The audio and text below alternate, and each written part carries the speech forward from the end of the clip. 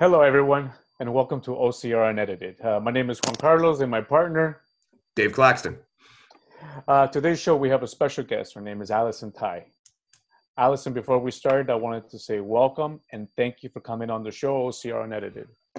Oh, my goodness. I'm delighted to be here.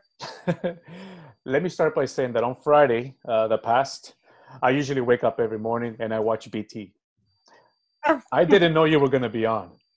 And the segment where they have the workouts and they bring somebody, a special guest coming in to do the workouts. And who do I see? I see Allison Tai doing your workouts. And I did the workouts along with many other Canadians. So that was truly a pleasure.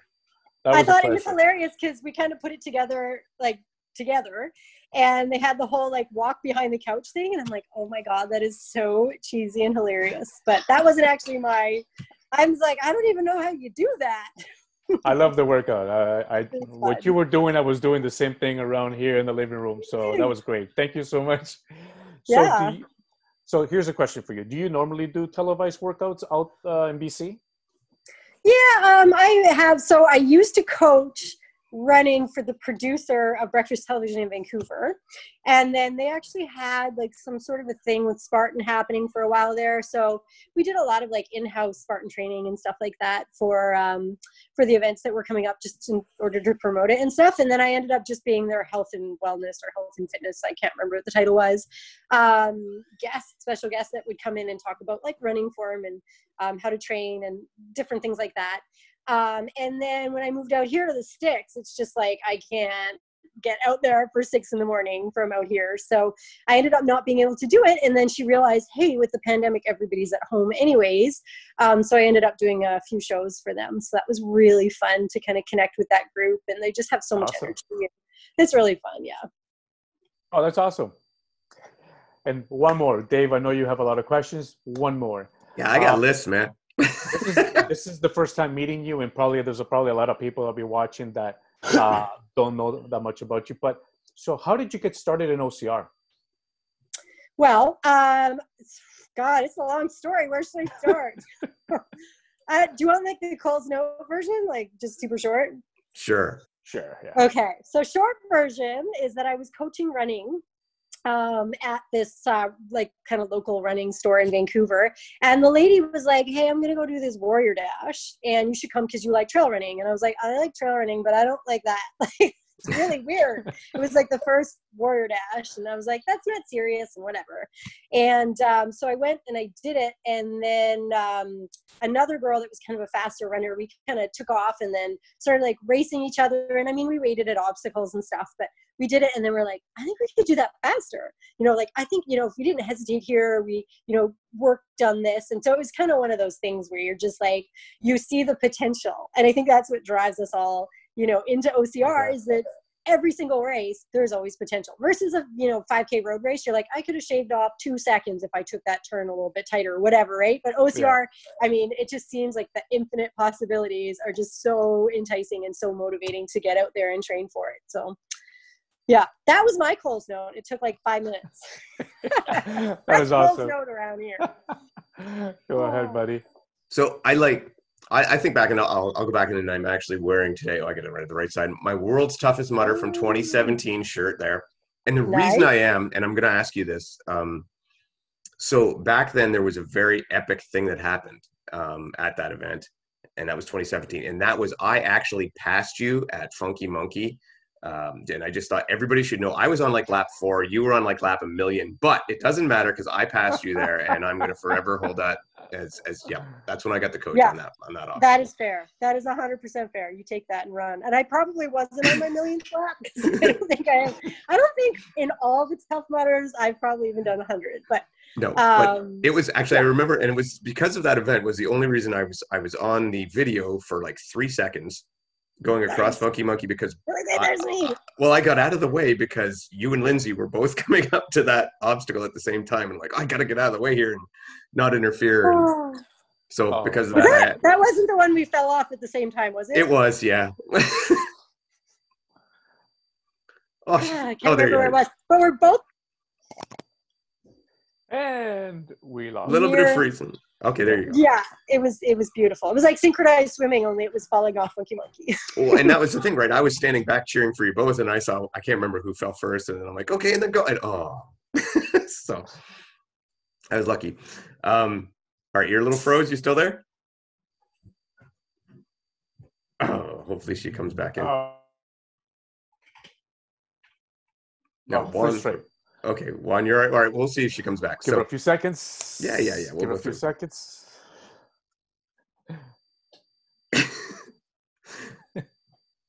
We might have to try this again. Oh, the camera's she's gone. coming back. Hello? Hey, And there you're she's back. back. Okay, cool. Perfect. Was that awesome? Was I just like for like 10 minutes? It just looked like you were enthralled by my story, so that was good. It's just like, yeah. Like, We had the one episode perfect. I cut out for like 10 minutes. He didn't even notice. I was just standing there. I know. I was like, this story's getting boring. It's awfully dark. What's going on? I shut off my Wi-Fi though, so I think it was just trying to connect. Okay. And now it's not even. It gave up like I did now. So yeah, you were kind of cutting in and out, but yeah, that was the time when you and Lindsay both were there at the same time, and you both came off, and I think you both caught me by the end of the penalty lap in the next obstacle and passed me there anyway. But that's okay. No, don't say that part. No, it was good. Just skim over that. It's fine. Okay, so and obviously, for people who don't know, Allison's come second twice at World's Toughest Mudder, I believe. I think so. Yeah. And third once, maybe. Yeah. All right. And I'm not going to talk about the third place one because I think that was a raw deal, and I know you're too classy to talk about that. But I would definitely. Well, that's fine. It's funny. I'm really bad at remembering. I just remember that. What did Will Hicks call me? The least winningest, most podiumist person from Toughest Mudder or something. I can't remember how I put it, but it was awesome. I would think that the general Yeah, consensus is the best person not to have won World's Toughest Mudder. Something like that. I think that would. He put it nicely. There. I was like, well, that's a nice way of saying that I'm constantly second or third. There's been a few years where I haven't even finished. So there you go. There's that. So all right. So straight out for World's Toughest, like since we're there anyway, tell me what is your favorite like all-time memory of World's Toughest? Like I mean, you've done so many of them. There's been so many moments. What do you think like really pops out? You get to four favorite couple of memories that really pop out in your head. Oh man. Like just with people, like it's just these like the stuff that really, really hits is like just micro moments with people where you like, it's like dark and lonely and miserable and cold. And then you just get this like connection with people. So for me, a lot of time that's just passing people that I know on course or even that I don't know and that are just really enthusiastic and just kind of like, wake you up from this funk. It's just like, it seems like it's just extra impactful. So I don't know that I remember like an exact moment where I'm like, wow, but it's just like those micro moments of just connection on course that just, it's almost more of like a feeling, when I think about the like joy and the reason why you do World's Toughest, it's almost like this, like, it's almost like you get the central experience without actually thinking like there's an actual event in your mind, but like running with Lindsay, who's just constantly like, doesn't matter if it's like 23 hours in and she's destroyed her feet and she's just so cheerful that it just, and there's so many people out there that are like that, that I think that's, what really sits with me when I think about World's Toughest Mudder, not necessarily an exact moment. Maybe finishing. Can I say finishing? I think so. I mean, I've seen you come across the lines a couple of times looking pretty relieved. Oh, yeah. Yeah, there was at one time where somehow they thought that Michelle Ford was right behind. Well, Michelle Ford was right behind me. But so I'm this guy, Scott, he gets me to go out. And I'm like, okay, fine. I'll do one last lap, but I'm walking. I'm not even going to run downhill. And then we go out of the pit and he's like, really, you're not going to run downhill? I'm like, no, I'm walking. I'm walking this lap. He's like, okay, fine. I'm like, I can't even run a step, not even downhill. He's like, okay. So we're walking along. And then all of a sudden somebody yells, hey, Michelle Ford is right behind you and she's going to catch you. So I tear off, like my butt is on fire. And he's like, he can't keep up with me now. It's like, oh my God, you're running like 4-minute kilometers. What's happening? I didn't think you could run. But fear is a good motivator, people. So I'm like sprinting up the hills. Like, it's, I'm in a tougher mudder all of a sudden. And I run past Lindsay and she's like, what are you doing? And I'm like, and everybody else is like, yay, good job. And like, not like, why are you running? Like, you know, there's a bear chasing you. And she's like, why are you running like that? And I'm like, because Michelle Ford's right behind me. And she's like, yeah, Michelle Ford is right behind that. And I was like, I don't even know what you're talking about. I need to be running right now. So I'd tear off, and I'm like, just on this. And I came across the line and just was like out cold. So I just sprinted around the course. And even like Yancey's my coach at the time. He's like, why is she running so fast? Good job, Allie. She's finishing strong for no reason. And no, I was terrified. So yeah, Michelle still bugs me about that. But maybe that was just, it was really funny because I came across the line and people were like, why were you doing that? Yeah. And I was like, I was running for Michelle. They're like, oh my God, she was so far back. You were fine. And I was like, I didn't know that. And I know that she finishes fast. So yeah, she thinks it's hilarious that she puts the fear of fast finish in me. So yeah. Of all the top females that you've competed with, who's the most memorable? Oh man. Who stands out? Everybody has their own little, you know, like Deanna Blake, God, how much that woman has been through. And she's just, it literally, I cannot even wrap my head around how tough that woman is and just how amazing she is. Obviously, Lindsay, I mean, she's just so sweet. Like one time it was in the LA toughest, and it was the first toughest, and the flagging was all over the place and everybody was just lost the entire time. I remember I passed, so Sarah and Lindsay were ahead of me, and then I got to a wall. And the TV cameras were like, yeah, you're in first place. And I'm like, nope, third. And they're like, nope, first. And I'm like, nope, third. I can count. And I'm like, you just know what they look like because it's dark. And then I'm running along, and all of a sudden Sarah is just beside me. And I was like, what happened? Why are you guys? She's like, we are lost. You know, and she's typical, just like kind of grumpy about it. And then Lindsay comes up and she's like, oh, you have to see the view from the top of that mountain. And I was like, that mountain's not even on the course. She's like, I know. But if you can get up, it's beautiful. And, you know, the lights. And she was just like, it's amazing up there. Anyways, bye. And I was like, who gets lost on course for like 20 minutes and is like, you know, happy about the experience and just like focusing on the good parts, and somehow it's like the bad parts just didn't even compute. So she's just so insanely optimistic that I just adore her. So, but I mean, all of the top athletes are just in this sport. I mean, not all of the top athletes, but 99.9% of the top athletes are just freaking amazing people, and just, you know, kind of people you'd want your kids to grow up to be. So no, that's awesome. Along the same lines, I'm glad Juana asked that, because I was thinking about a similar question where I wanted to say the other day, on one of our other episodes, we talked about who you're chasing, like mentally in a race. Even if they're not there, sometimes we're chasing these people that we consider rivals, right? That we like them. Like for me, for example, I said it was Juan is one of the guys I've been chasing for years. And that's why I wanted to think along the same line. Like, who do you chase in your head? Who's that one that you're like, I'm running this girl down. I'm going to get her.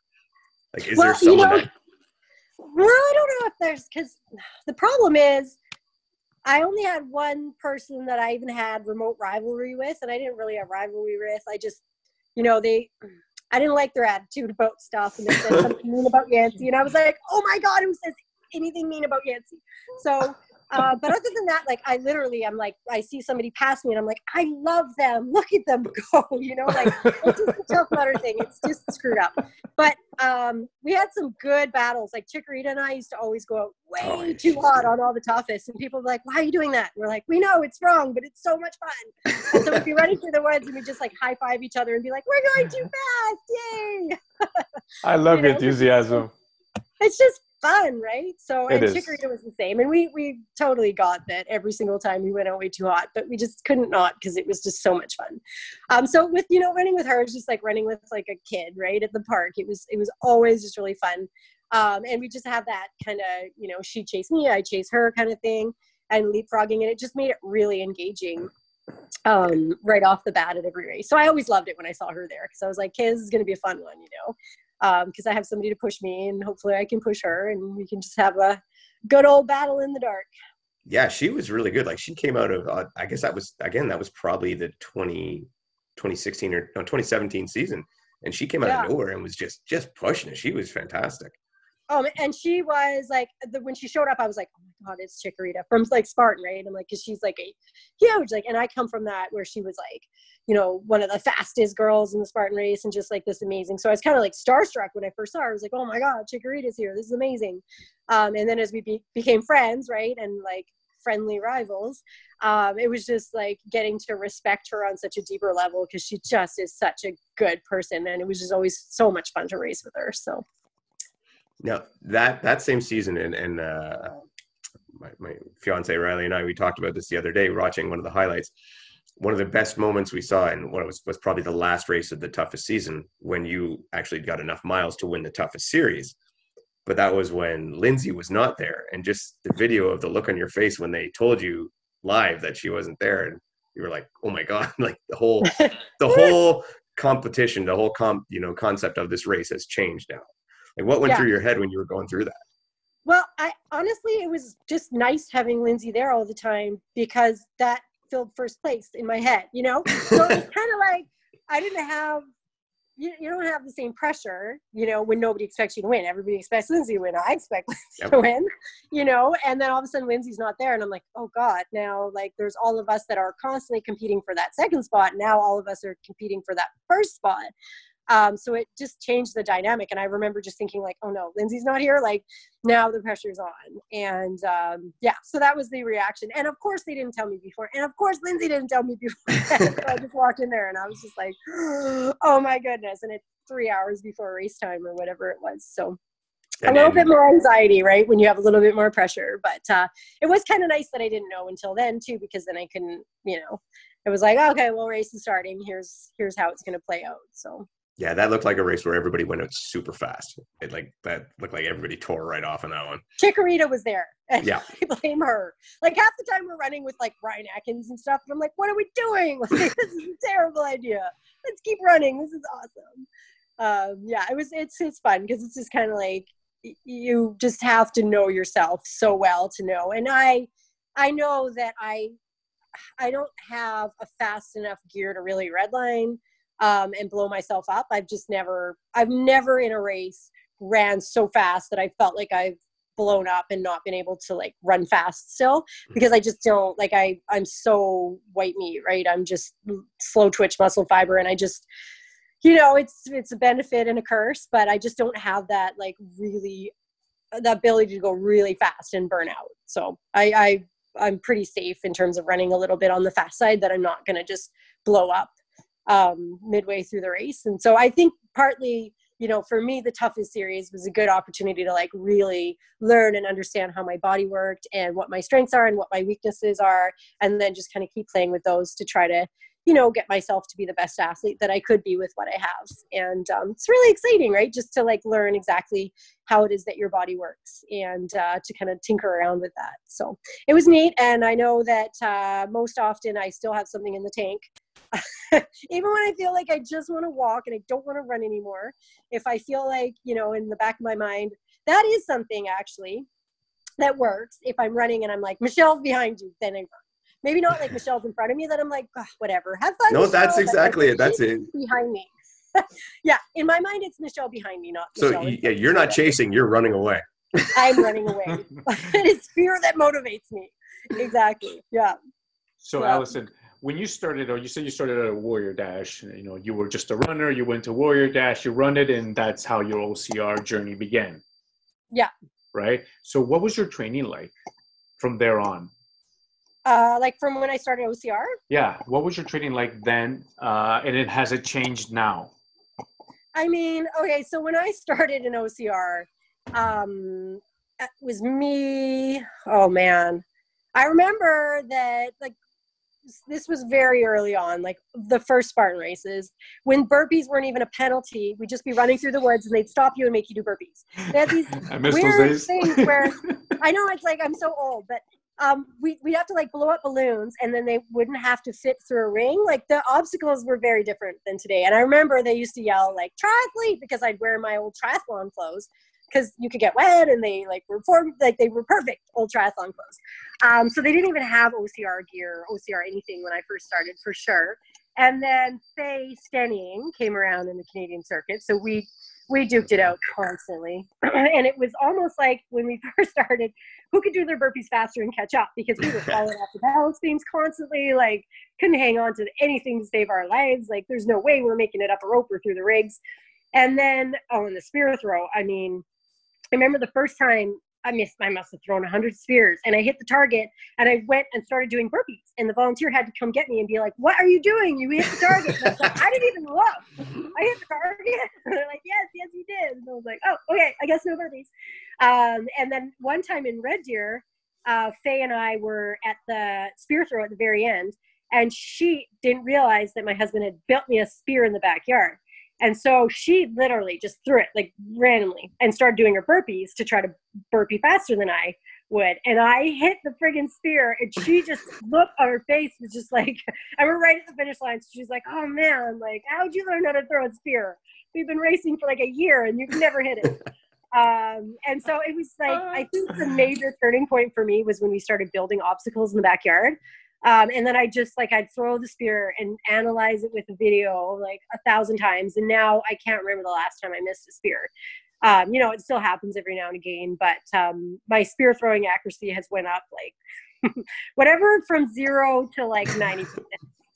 That's a pretty good improvement. So, pretty good improvement. Yeah, but it's literally just about doing it over and over and over again, and just not getting frustrated with the whole learning process, because, if you like, the balance beam was such a struggle for me, and now I can like walk backwards and turn around and do all these tricks and stuff on the balance beam, and walking forward almost seems silly, right? Yeah. But it's just because I think the turning point for me, I mean, I did CrossFit and all that before I started, but was actually doing stuff that replicated obstacles. And even like we go to the park, my husband and I, and he'd be like, okay, so do this weird thing. And I'm like, why would I do that weird thing? Like, I've never even seen anybody do that weird thing in my whole life. Like flip over the bar and then I go to a friggin' race and I'm like, oh my God, that weird thing that John made me do is now an obstacle, right? So it's just about getting your body to move different ways. And I actually remember the first Spartan, there's a Spartan in Squamish. It was the first super in Western Canada. And I was running with these guys, and it was almost entirely like a undulating running course. So I could keep up with the lead pack of men. And then there was a big climb at the end, and they all kind of left me.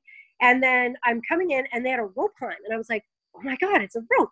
And I'm like, why are all these like big guys? And so they'd go up, and they didn't know how to use their feet, because it was the first time there was a rope in a Spartan race. And they'd slide down, and it was muddy, and they'd go up and they'd slide down, and they were just trying to muscle with their arms. And so the audience obviously laughed when they saw a scrawny little runner, me, coming up. But I had taken a silks course, so I knew how to climb with my feet. And so I just like scurried up, hit the bell, and they were all like, what? What just happened? Because they're all like, these big buff guys. So it's just weird, right? How stuff in OCR, just you draw it from other things, like taking that one silks class for a couple weeks, or, playing around with your kids at the park, or CrossFit, or all that stuff. So I think when it comes to it, there's a lot of specificity involved in training in terms of like doing the actual obstacles and doing moves that represent what you're doing. But I also think there's just a lot of benefit in just doing weird stuff and getting really good at handling your body in a number of different situations, and just getting that like really broad base. So I think with training, there's some amount of strength training and blah, blah, blah. But, and repetition helps, but it's more important that you're doing things with good form and just being really efficient at what you're doing. Okay, great. But you know what? So really that rolls right into it. So we'll get out of the reminiscing and go on to what you're doing now. And that's Grit Farm Fitness and your coaching. Cause I mean, you're talking about the training right now. So tell us about your program. Tell us about Grit Farm Fitness. I know about it because I am, one of your clients, and very happy to be so, and have had great improvements because of it. So I would definitely vouch for all of what you're doing. But yeah, so just lay it out for us what the program's like. Awesome. Thanks. So I do online coaching. I do run coaching. I do like strength coaching. I do obstacle coaching. And it kind of does roll in nicely, because I do really draw from a number of things. So I'll do some like MoveNat, if you guys are familiar with that. I took like a whole bunch of training with them. So I do some of that where it's applicable, but I don't land on any one path. Like I did the MoveNat, and I was like, some of this applies, but nobody has time to do, 100 hours of MoveNat training, and maybe 2 hours of that is applicable to obstacle course racing, right? Or even just like fitness training, right? There's a lot of extra stuff in there. So I just kind of took this stuff from the different things that I've done over the years that made sense. And I've been coaching OCR since 2011 with people. So I've seen, like the people that just run into the wall over and over again, or women that have never been taught to use the kickboard, just these like little things that are missing. So I really try to do that in my training too. Like I'll have somebody that's like, like I'm really good at the grip stuff. I have a good jump. I just don't know how I can't do a wall. And so I have these progressions that, might be a little weird. It's like, you run into the wall and you step up and this is where your foot has to be. If you slide this way, this is, why. And if you're kicking back, this is why. So, so I have videos that I upload onto my training program, and then they put their videos in. So even though they might just be like, it feels funny, like it feels jarring, I can see, oh yes, you put your foot here, or, you're stepping weird before you make contact with the wall or whatever it is. So it's nice because I have all these like progressions that I have like a million things, right? You can do on a bar. Not just like, okay, let's do pull-ups, because that's not really going to transfer over. Yeah, let's do lots of pull-ups in the beginning of the year, but then let's transfer that to like switch grips and, like getting a good lock-off position and these different movements that you need to get in order to do obstacles efficiently and save your energy. So yeah, it's really good because then I can post a video of it and I'm not just trying to explain it verbally, and then they can post a video back. So it's very interactive. You gotta love technology for that, because it makes it a lot easier to like, it's like almost like I'm there, right? And I used to coach people like Taylor Sweet, who's on here a few back. Wasn't he on here? He's on B-Step, but yeah, we know Taylor Sweet. Actually, I'd like to talk to him one day. Oh, he's amazing. You should. Yeah. So I trained him for a while, and it was nice, but I mean, I'm working with him once or twice a week, right? And it's just not the same impact as it would be to work with somebody online, which I was quite surprised at, right? I thought, oh, it's not going to be as interactive, but it's more so, right? Because I'm kind of in their life and I know what they're doing every day, which is kind of creepy. But really, really good as a coach. I can just be like really hands-on and control everything. Good way to put it. Right? I know. But yeah, that's the long and short of it. Is just, it's really nice to have that kind of interaction. I've had this program that I've just been building forever, all these just like weird skills, like how do you see people, and it's from seeing people, like you go to a race and you're standing there at the rig, and all of a sudden somebody's swinging in the wrong direction and they start kind of tornadoing. Have you seen this guy on the rig? And he's gone to CrossFit, so he starts trying to kip with his shoulders, and he's going nowhere, because that, is like a force up. So anyway, so now I have, just different skills where it's like, okay, kick your feet up and then kick them straight down, and then that stops your swing. And then this is, but then I train it progressively. So, it's like, okay, this is how we use our hips. Now you're using your hips well. Can you stop your swing? Can you redirect your swing? And it's all stuff that you can do, with a bar or rings or rope or towels if you have them. And then I just try to make sure that I'm hitting all the aspects of grip. You have your pinch grip and your crush grip and your bar grip, and then just different carries, and really working on like a functional, full body, OCR slanted kind of fitness, but then also address people's weaknesses, right, in a really technical way. Because I think a lot of times, we look at something like somebody has difficulty with a bucket carry, and yeah, maybe you need to work a little bit on the back and the mobility and stuff like that. But there's a lot of technical, stuff that a lot of times people are missing. And so it's a pretty quick fix usually, right? If it's a technique versus building strength or mobility. So it's worth addressing that. So I try to make sure that with the programming, you have all three things. And I think that's important if you have people on here that are doing their own programming, that they're looking at the technical aspect of different things too, especially if it's something that they're constantly struggling with. Yeah. Well, I mean, like from my perspective, like I signed on with you. I'm good at obstacles. I have no problem with that. That all runs through, no problem. But what was holding me back constantly was the running, and I was trying to figure it out on my own, and I was trying, and I'd run and I'd put in the effort, and I was just going nowhere, getting no better. It's kind of the same thing. So that was very much a difference for me when I signed on. And what I've loved about the program is that a couple of things. One, it is incredibly interactive, and I can't, like you say, you don't expect that from an internet online kind of coaching, but it's like daily interaction of what's gone on. But probably the best thing for me has been your ability to adapt the program. So like when things change, maybe you got a niggle, an injury, or whatever the case may be, or COVID-19 cancels half your race schedule, and all of a sudden your priorities are different. Like that's got to be a bit of a bugger for you. Like how has that affected you so far? Like how many schedules have you had to redo because of this constantly fluctuating.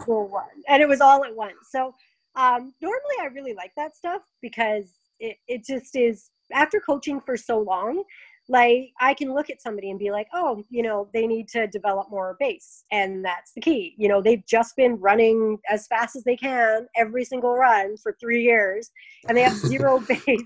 And they're just running themselves into the ground every single run. And that's obviously not working for them. So I'm like, okay, take them back. So you work with enough people and you're like, okay, this is this person. They just jog all the time. They have no speed work. So I always say it's like a recipe, right? Like when you're baking a cake, you need to put in so much flour, which is like your base. And then you want to add in some lactic threshold, which is like your rising agent, like baking powder or whatever. And then you have to add the flavor, which is like the VO2 max. And you have to do it in a certain order, and you have to do it in a certain amount. And it's not exact, right? And so you can tweak things differently, but there has to be that basic. You can't just make a cake with no flour and not put anything else in, but have the rest of the recipe. And so you have to kind of tweak things. And I normally quite like that because I've been coaching for so long. It's just really kind of fun for me to like put the puzzle together. But yeah, when the COVID hit, it was like, oh my goodness. And first gyms didn't close, but all the races got canceled. So I was like, okay, so take all the races off, macro cycles. Now I'm like pulling everything off and like rewriting all that. And I like to do some of that on just paper, just because it's the way my brain works a little better with just different flow charts and stuff. So then I pull it all in the race, and then all of a sudden the gyms get closed down. So I'm like, okay, everybody at once, almost. Gyms are closed down. You're at home. Okay, now we don't have wobble boards. You're using a pillow. You don't have this. You're using this. And then I'm like, okay, so now nobody has access to parks because half the people don't have pull-up bars and they can't buy pull-up bars. So, it was just constantly like everybody at once because all these things are happening everywhere. And there was a bit like, my clients in the West Coast of the States, like in California, they were closed down first. So it was almost like a little bit of a heads up in what's happening with everybody else. But it was a scramble, but I think I figured it all out. And it was just a few long hours just trying to untangle things. But again, it's honestly just something I like because it just, it's a bit of a puzzle, and it makes you kind of think on your feet and be creative, which is kind of the fun part about coaching. So. Yeah, I actually took that time to think I might be the favorite client for that one little bit of time because everything I do is in my garage anyway, so I didn't have to change anything. Yeah, exactly. I was like, well, no races, but no races, yeah. And then there was some like, you were doing like insanely long workouts, and it was like, do we need to be doing these anymore because your race is probably canceled? But then, is it canceled? You wouldn't want to be like, let's not do these, and then be like, oh no, it's actually on, and we only have 2 weeks. Yeah, well, I mean, and then that was the thing. Juan is actually my teammate was going to be for the June Platinum Rig, where we were doing that on the team. So yeah, anyway, yeah, they definitely got canceled, and now who knows, or not canceled, postponed. Yeah. Big difference. Yeah. So yeah, when though, right? It's a bit up in the air. Yeah, it's a bit up in the air. We'll see when they happen and go from there. Yeah, but it is fun because a lot of my clients were like, oh, like one of my clients was like, I was really excited to do the Ultra Beast and World Toughest Mudder and do all these longer OCRs. And then I'm like, wait, what about these long trails that you've always wanted to run but never have time for? And she's like, oh my gosh, like it's this. And now she's like researching everything and like, oh, if I do this and maybe I could meet this. And so now it's kind of like, now they're planning these adventures on their own. So it's kind of fun, right? It is that. And OCR racing will come back, but there's lots of other fun fitnessy things to do in the meantime. So yeah. Oh, exactly. So listen, what are your thoughts on OCR starting again? Like my personal thoughts? Yes. Well, like Spartan starting up in June 13th in Florida. Yeah. I'm very much like it. I mean, I live in the middle of the mountains, but the people that I live close to are older. So I'm a little bit more, I'm certainly more careful than them. Like half the time I'll be talking to them over the fence and they creep up and I'm creeping back and I'm like, stay away from me. Like, I could have told them, but I mean, they're like, whatever, we lived through 7 plagues and we're fine. And you're like, no, you're old, stay back. So I'm personally super careful because I feel like going out, if you don't, and nobody, even the testing is not all that certain, right? Going out and purposely putting somebody at risk is, I wouldn't feel comfortable with it personally. And so that's my thing. Like, I'm like, I don't want to go to an OCR enough that I would feel comfortable with that level of risk to other people, knowing that I mean, if you found out that you spread COVID to all of those people at Spartan Race, I know that they're all there, you know, of their own choice, but it's still, I just, in my mind, the risk slash reward is not there. I'd rather go out and, you know, go do a circuit at a park and run in the mountains and make my own thing up, or do something else, anything else, because OCR will come back. But the level of risk for me is just not, So we'll put that under the too soon category. Yep. Yeah, I feel like it's definitely too soon for me. Yeah, and I mean, it's hard because we had a race here at my house right before the whole thing started, and after it happened, I was like, oh man, like, and it was a very small race because by that time, like, the border was right on the cusp. It was May 14th, and so the border was kind of starting to trickle down. So a lot of people from the States were going to come, and but it was still, I think they said gatherings of under 50 are fine, and it was a small little, like, you know, community thing, and, you know, outside and all that. But afterward, I was like, man, like, if somebody could have gotten sick, and how bad would you have felt? So, yeah, and I think that kind of reframed the comfort level, especially for me, is just knowing that could have, you know, been the cause of COVID. And when you think about it in that situation, and having been the one to spread the disease, I think it, you know, makes it a little harder to make the call to put it on. You know, it's Spartan, and everybody there is going to be there of their own free will. I have no idea how they're going to get volunteers, but that's kind of their thing. So I think they still will. I think they're going to be jammed. I think they will just be absolutely slammed. They'll be full of people. There will be people from far and wide. Whoever can get there will. Like, I mean, Spartan has such a following that you know, there'll be a lot that won't go, but I bet you that, like, they're talking numbers of 3,000 to 4,000, and I would be surprised if they don't get. And I just don't know how. Like, I mean, and I'm no expert in terms of infectious disease or anything, but I don't know how you keep people, you know, I can't even keep my elderly neighbors a couple meters from me. You know, how do you keep that many people apart? It's just going to be challenging. I mean, you forget, right? Like, you're talking to somebody, people sneak closer to each other and whatever, you know, somebody falls, they're going to be, there's just, it would be really, really tough to do the social distancing, but then I guess everybody's there by choice. There will be no social distancing. So there'll be social distancing in the lineups and in the stuff like that. But once that corral goes and they say go, even though it's just open waves, and I feel it'll like be a bunch. I feel like running your own risk. OCR in the media hasn't always had a really positive perception, right? Yeah. If somebody gets the likelihood of somebody spreading it like a wildfire there, you know, I know it's outside and there's some things that lower the risk, but that's not going to go well for us in the media either. So there is that risk as well, for sure. And obviously that's a lesser risk than somebody losing their life. But, you know, that's kind of another angle at it that I don't think Spartan totally is seeing. But I know Joe's really... He's doing what he's going to do. Got his own ideas on things. And I'm sure that's driving headquarters. And probably half the people in HQ are like, I don't want this to happen. But Joe's like, yep, we're doing it. And they're like, okay. Like I said, Joe's doing Joe. Yeah. Yeah, that's a really good way to put it. Yeah. That's it. Hey, Joe. Yeah. You got your Spartan wear on. So. But, you know, I have a story about Joe. Do we have time for a story about Joe? We got time for stories. You talk as much as you like. Oh, no, don't say that. You have not talked to my husband enough, clearly. Oh. But we were setting up these obstacles for this event. So we used to set up their Vancouver obstacles for them because we have all these obstacles, obviously we put on races for schools and stuff. And so we just have, like, whatever amount of obstacles that we could set up a little Spartan course. So we went and set up this Spartan course at Hollyburn, and he came, and a reporter came, and she couldn't do the obstacles, but she wanted it to look like she was doing the obstacles for her story.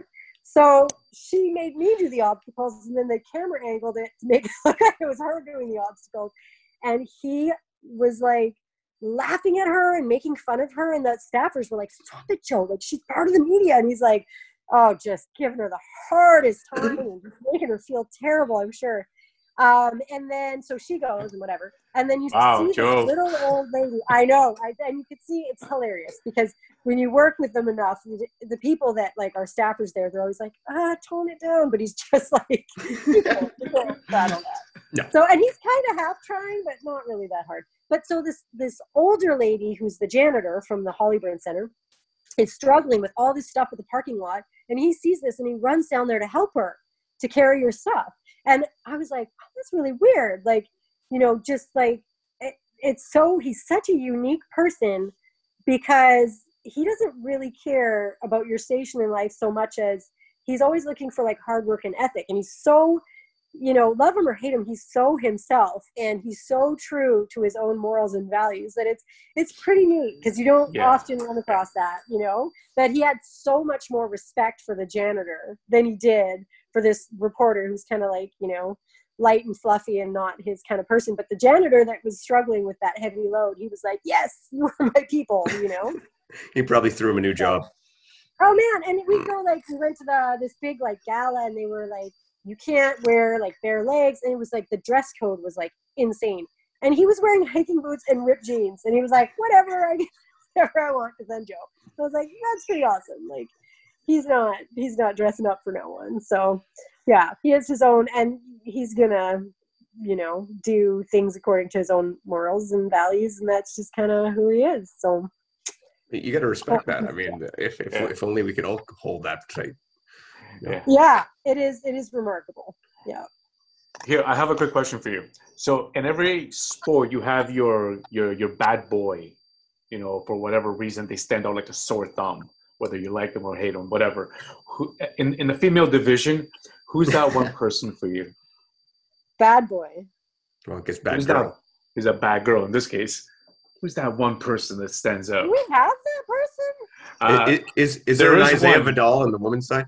You mentioned her. Yes. You mentioned her earlier on. You want me to name names here, but you don't have to. You don't have to if you don't want to. Oh, man. Well, if you look up says mean things about Yancey, because there's probably only one person that has ever said anything mean about Yancey. Like, honestly, you go to a race, and I've been a client of Yancey. And so me and Rhea, I can't remember what race, but so I almost caught her. I could see her. And he's like, I felt like he was just there for me. Like Rhea did not, like he was not there for Rhea at all. It was 100% me. But guess what Rhea probably felt? He just had so much energy to dole out. And he honestly just wants to see, like, I remember before I was even his client, he would still, or his athlete or whatever, he would still like cheer me on just as much as anybody else. He just had so much energy to give to everybody that it just was like a shocker that anybody, but I mean, they were good friends back in the past, and they have a very similar philosophy on things and are very aggressive. So yeah, I remember one time we were sitting on a board. I like how I'm telling stories, but I'm not saying any names. But that's cool. So Canadian, I know. right? I'm just waiting for a name. But it's not going to happen. Sitting on the board, and it was me, and now I'm going to give you a bunch of names, and Lindsay, and Sharkbait, Melissa, and Sharkbait, yeah. So it was, and then this other lady. And so Lindsay goes, and they're like, so how many miles are you going to get? And she's like, oh, I don't know. I'm just out there to be fun, have fun, and, be nice to people and whatever. And then, and we're all like, oh, she's totally going to win. But she's so humble and so amazing. And then Sharkbait's like, I don't even think I need, I deserve to be up here because I'm not a pro athlete. I'm just a part of the community. And, and then I don't know what I said. It was, it's not memorable. And then this lady is like, I'm here to win against all you bitches. And we're like, what? Like, what? She's like, yeah, I'm like way more fit, and these ladies all suck, and like WWE. And we're like, whoa, this is Tough Mudder. This is not like, what is happening? But I can remember because Margaret Sattler was there. And she actually took a picture of my face, and it was like, just contorted. I was like, why'd you take a picture of my face and not anybody else's? She's like, just the look. And it was just, yeah. Oh, that's awesome. Shocking. But yeah, just like, different in terms of attitude for the sport, and especially for Tough Mudder. It was just like, what are you doing? Yeah, that one didn't make the CBS broadcast. Yeah, it was good. But, yeah, there's not too many, right? And I think that the villains in OCR, if you could call them that, they know, right? They know that they're trying to just incite. Like, a lot of people give Hunter shit, but, did I swear on your podcast? I'm sorry. That's okay. We've been really good up to this point. Yeah, the mom is going to be the first one to get bleeped. But yeah, so a lot of people like just give him a hard time, but he is honestly, I swear, he's just like a seriously nice guy that plays, just The villain. The villain. He just likes to joke around, but inside he's nice. But I'm not sure about everybody because, anybody that like does anything mean to Ryan Atkins is like not that nice a person in my books on the inside. Yeah, but, yeah. Well, he's such a nice guy. Like, truly. Jesus, Murphy. It's like he doesn't have one bad bone in his body. Like, yeah. You know what? So, speaking of, we'll keep segueing on. Speaking of Hunter, so Hunter, obviously this weekend was a big weekend for him. He went and did the Murph and broke, what would be accepted as the world record for it. Now I know he was disappointed though, because he had higher goals in mind. He ended up 34-13, and I believe he won at 31, somewhere in that neck of the woods. But did you happen to see it? Did you see him? I watched it live, and it was interesting. It was great to see him go. Yeah, I kind of fast forwarded is what I did. I just watched some clips of it, and I was like, oh, he's still moving, he's doing this. Just because people are like, oh, his reps sucked and whatever. So I just wanted to did. I watched his reps. I mean, I'll be honest, Kempson beside him's reps kind of sucked. Yeah. They were bad. They were bad. And he actually ended up beating Hunter. He was faster, but I mean, he would have had so many no reps and so many misses if he was judged. Whereas Hunter's reps were on par for what the workout's supposed to be.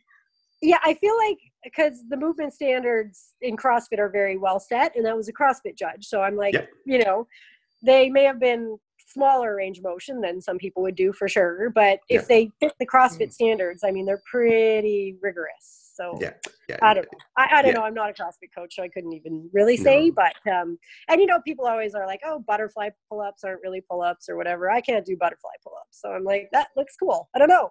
That's good. If I could do butterfly pull-ups, I probably would. I had to learn them back for TMX. And if you didn't do them, you were getting smoked. So you had to. You had to. Yeah. Yeah. I like them. Yeah. Speaking of Michelle, she learned them and she was like rocking them. I was like, oh man, I gotta start doing those. Well, she was, I think, wasn't it in Sacramento? She was second or third, I think. Yeah. Like she killed it at World Toughest that same year. Yeah. So pretty cool. I know. So I thought that was good, but I was impressed with him. I thought he did good. And I agree with you. He's totally the WWE character. He's not the guy in reality that he puts forth on the screen, and sometimes he likes, and he said it himself, he likes to play the dumb card. Yeah, but he's totally not. He is playing an act, because that guy has got everything. He's articulated everything in his head. He knows. Yeah, he figures everything out like instantly. He's a cool guy, but Well, you know him better than we do. He likes to rile people up, and that's the best way to do it. So. Yeah, and since you've been talking to Joe, could you get him to bring TMX back? I'd really like to do that again. Yeah. That was a great event. You can send him an email, and he emails you right back, and it's actually him. That's cool. I'm right back. It's weird. Like a good idea. Okay, so we're just going to go through a bit of the news for the week, and you can chime in on this, because we have a lot of stuff that happened for OCR not happening at all. There's a lot of stuff going on. So we had talked about before, there's actually the first OCR event going to come out, Primal Assault, and that's going to happen on the 30th of May. So it actually will be happening before Spartan. That's in Florida as well. And then they have another one, Mud Titan, in Plantville, Florida, on June 13th, the same weekend as Spartan. So there's that. One of the things as well, and I'm kind of really going through this quick, and I got a message back from Yancey about this, is DecaFit on June 12th at the Spartan event. They're actually going to have a DecaFit there beforehand. Now, it's going to be not the pure event that they were wanting to do before. You're calling this like a Deca Mile. So there'll be, and this is actually big news. I don't think anybody else has heard this yet. So it'll be 160 meters between each workout station, as opposed to the 500 meters that they are normally shooting for. So if you're in Florida and you want to try DecaFit out, go for it, because it's going to be there. What was the other thing? UBW. Have you ever heard of UBW? No, I have not. Okay, so it's a Background Ninja League, or Backyard Ninja League, the ultimate. Oh, yes. Backyard Ninja Warrior. Anyway, they held an event this weekend. It just finished up at about 8:00 Eastern tonight. I've seen some videos. They did a really good job on cleaning. They were cleaning everything really well. Social distancing, not so much. That was It was a I wouldn't think so. It was a friendly event. There was a lot of hugging and high fives and everything like that. Oh no. It was what it was. I think everybody went there fully aware of what they were doing, and That's one tight community.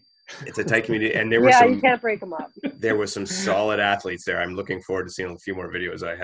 We have some contacts with people who are actually there, so we're going to speak with them, and probably on the next podcast we'll have a little more to report on it. But it went well. There's also another ninja event coming up in Florida as well. We're going to have him on, the owner of the gym, as well as a masters athlete who's going to compete there.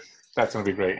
So that'll be good. And then just happened tonight, the Canadian Ninja League, which is situated out of Vancouver, they announced they had postponed their finals. Now it's officially canceled, which is a bit disappointing. And I was supposed to be going to that. That one got canceled on me. I was supposed to be there this weekend. This weekend was when we were supposed to be there doing it. Sorry to hear that, Dave. Yeah, this is the first one that I think is the official cancellation on me. You could have gone out there and met with Allison. That's right. That's right.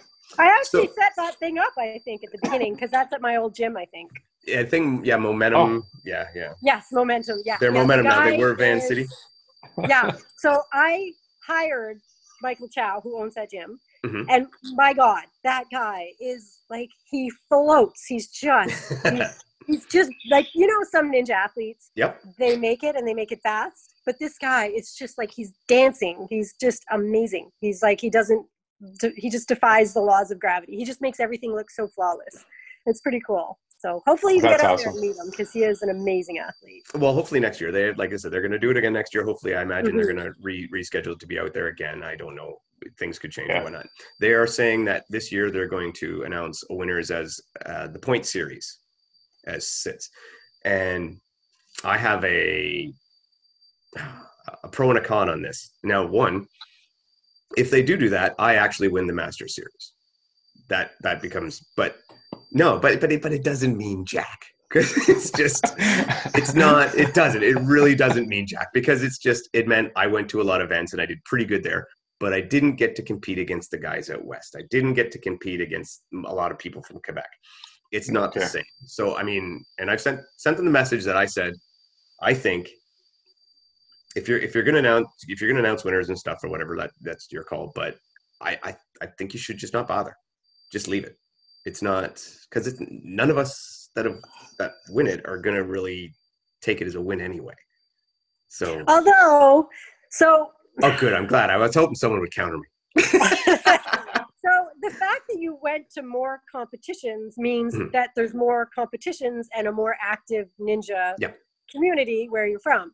Like out west, there was like 2 guys that were like really good, and then everybody else. So the fact that you went to more competitions is not like there's just more competition. No, there's a bigger community. There's more competition, right? There's better athletes. And so you won against those people in that really much harder playing field. So I don't think it's totally on scale, because the ninja scene down here is not, Michael Chow is not a master. He's no. He's too young. So when you look at the pool that you're driving, you're competing with a lot more, serious athletes. So you win and you earned it. Yeah, well, like I said, I don't feel negative about it at all. I just I wanted to beat them. Yes. Yes. So next year I will beat them. That'll be next year. But that's your goal. Oh yeah. So hold on to it. Oh yeah, for sure. So those were the big things for this one. Like I said, I went through that really fast. I did want to touch on one more thing with you. And I asked you this privately before. FKT, fastest known time. Now I know you said you had a couple of goals in mind, and I wondered if you'd share some of that. Well, so, oh man, I'm going to try to keep this short. It's not going to work. So we moved to, this place that is, so like I was alluding to earlier, is like none of my neighbors, like hardly any of my neighbors have internet or phones. Certainly not smartphones. Like some of them have landlines, but there's a guy down the street that has running water because he has a creek. So it's like really old school. Yes, like really old school. So it's funny because we're not that far from Vancouver, but we live in a very historic place in this Fraser Canyon where people would go to get furs originally in the interior and take them to the water to get transported. And then gold was the next big thing. So it's like very historic. And there's all these old routes that people left. And so I want to recreate some of those. And I was talking to the guy that he's kind of like the mayor, I guess you could say. And he knows all of these old trails and just kind of looking them up in books and stuff. So I want to like recreate some of those and repass. There was one that was like the first Brigade Trail, and it went all the way basically from the water up until the interior in the province. And they 90 people, they lost 90 horses, and a bunch of people committed suicide. And because basically they went and said, okay, so here's the line that the Aboriginal people said and the farmers said and everybody said, but we could go faster if we went up over this Manson's Ridge thing. And it turned out just to be like, they looked at it on a map, which is not what you should do, and was like, oh yeah, it's much shorter. Let's go that way and save some time. And yeah, it turned out to be just totally fatal. And then they recreated a whole nother trail, but I want to run that old trail all the way up. And so then there's also, so that's the 1848 trail that goes that way. And then there's actually an 1858 trail because they recreated that trail to go up where the gold mines were. So I want to run both of those. And we live like right on like all these old logging and mining roads, and like there's horse camps back there that almost nobody has ever been since like the, you know, beginning of the century and all this. And so there's all this like historic stuff that nobody, you know, even people in the area are like, I don't know, we don't go that far to collect mushrooms or go hunting, so who knows. But you could run pretty much like from here where we live in the Fraser Canyon all the way to the interior without, like on old logging roads and stuff, without even seeing any sort of civilization. So there's just so many. And Awesome. like same with Harrison Lake this way, you know, it's like 100 kilometers and you see nothing and nobody, but there's these like really well-established trails. So it's going to be pretty cool to like go out there and try some of those things and see if we can like start some FKTs and see if people can beat those after and just hit these old, I'm such a history geek. And so like to have history and these like unexplored places and these adventures and like fitness and nature all rolled into one, I'm like, sign me up.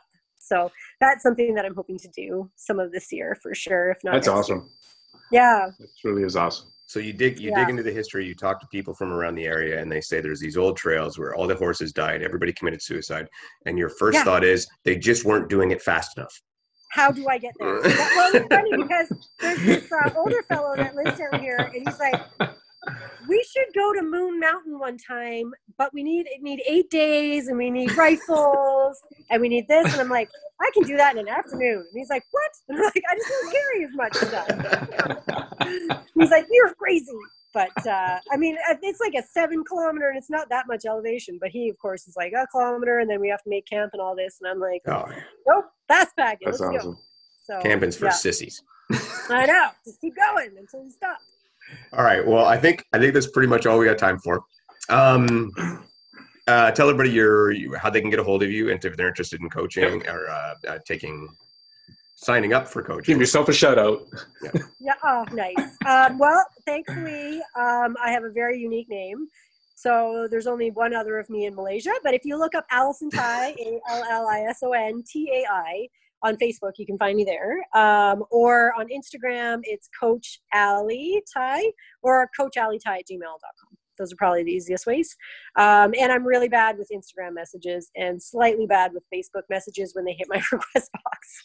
I check them like once I'm like, why aren't these in my somewhere flagged? Because I just like find them, like you find things under your couch. I'm like, God, there's 100 messages in my request. But yeah, you can try me there. CoachAliTai@gmail.com I'll get that for sure. Awesome. Allison, it's truly a pleasure to meet you finally. I've heard so much about you, so many good things. It's just, thank you for coming on. It's been a pleasure having you on and learn about you. So that's awesome. Thank you. Thanks for the chat. All right, everybody. Thanks, and take care out there. Bye. Take care.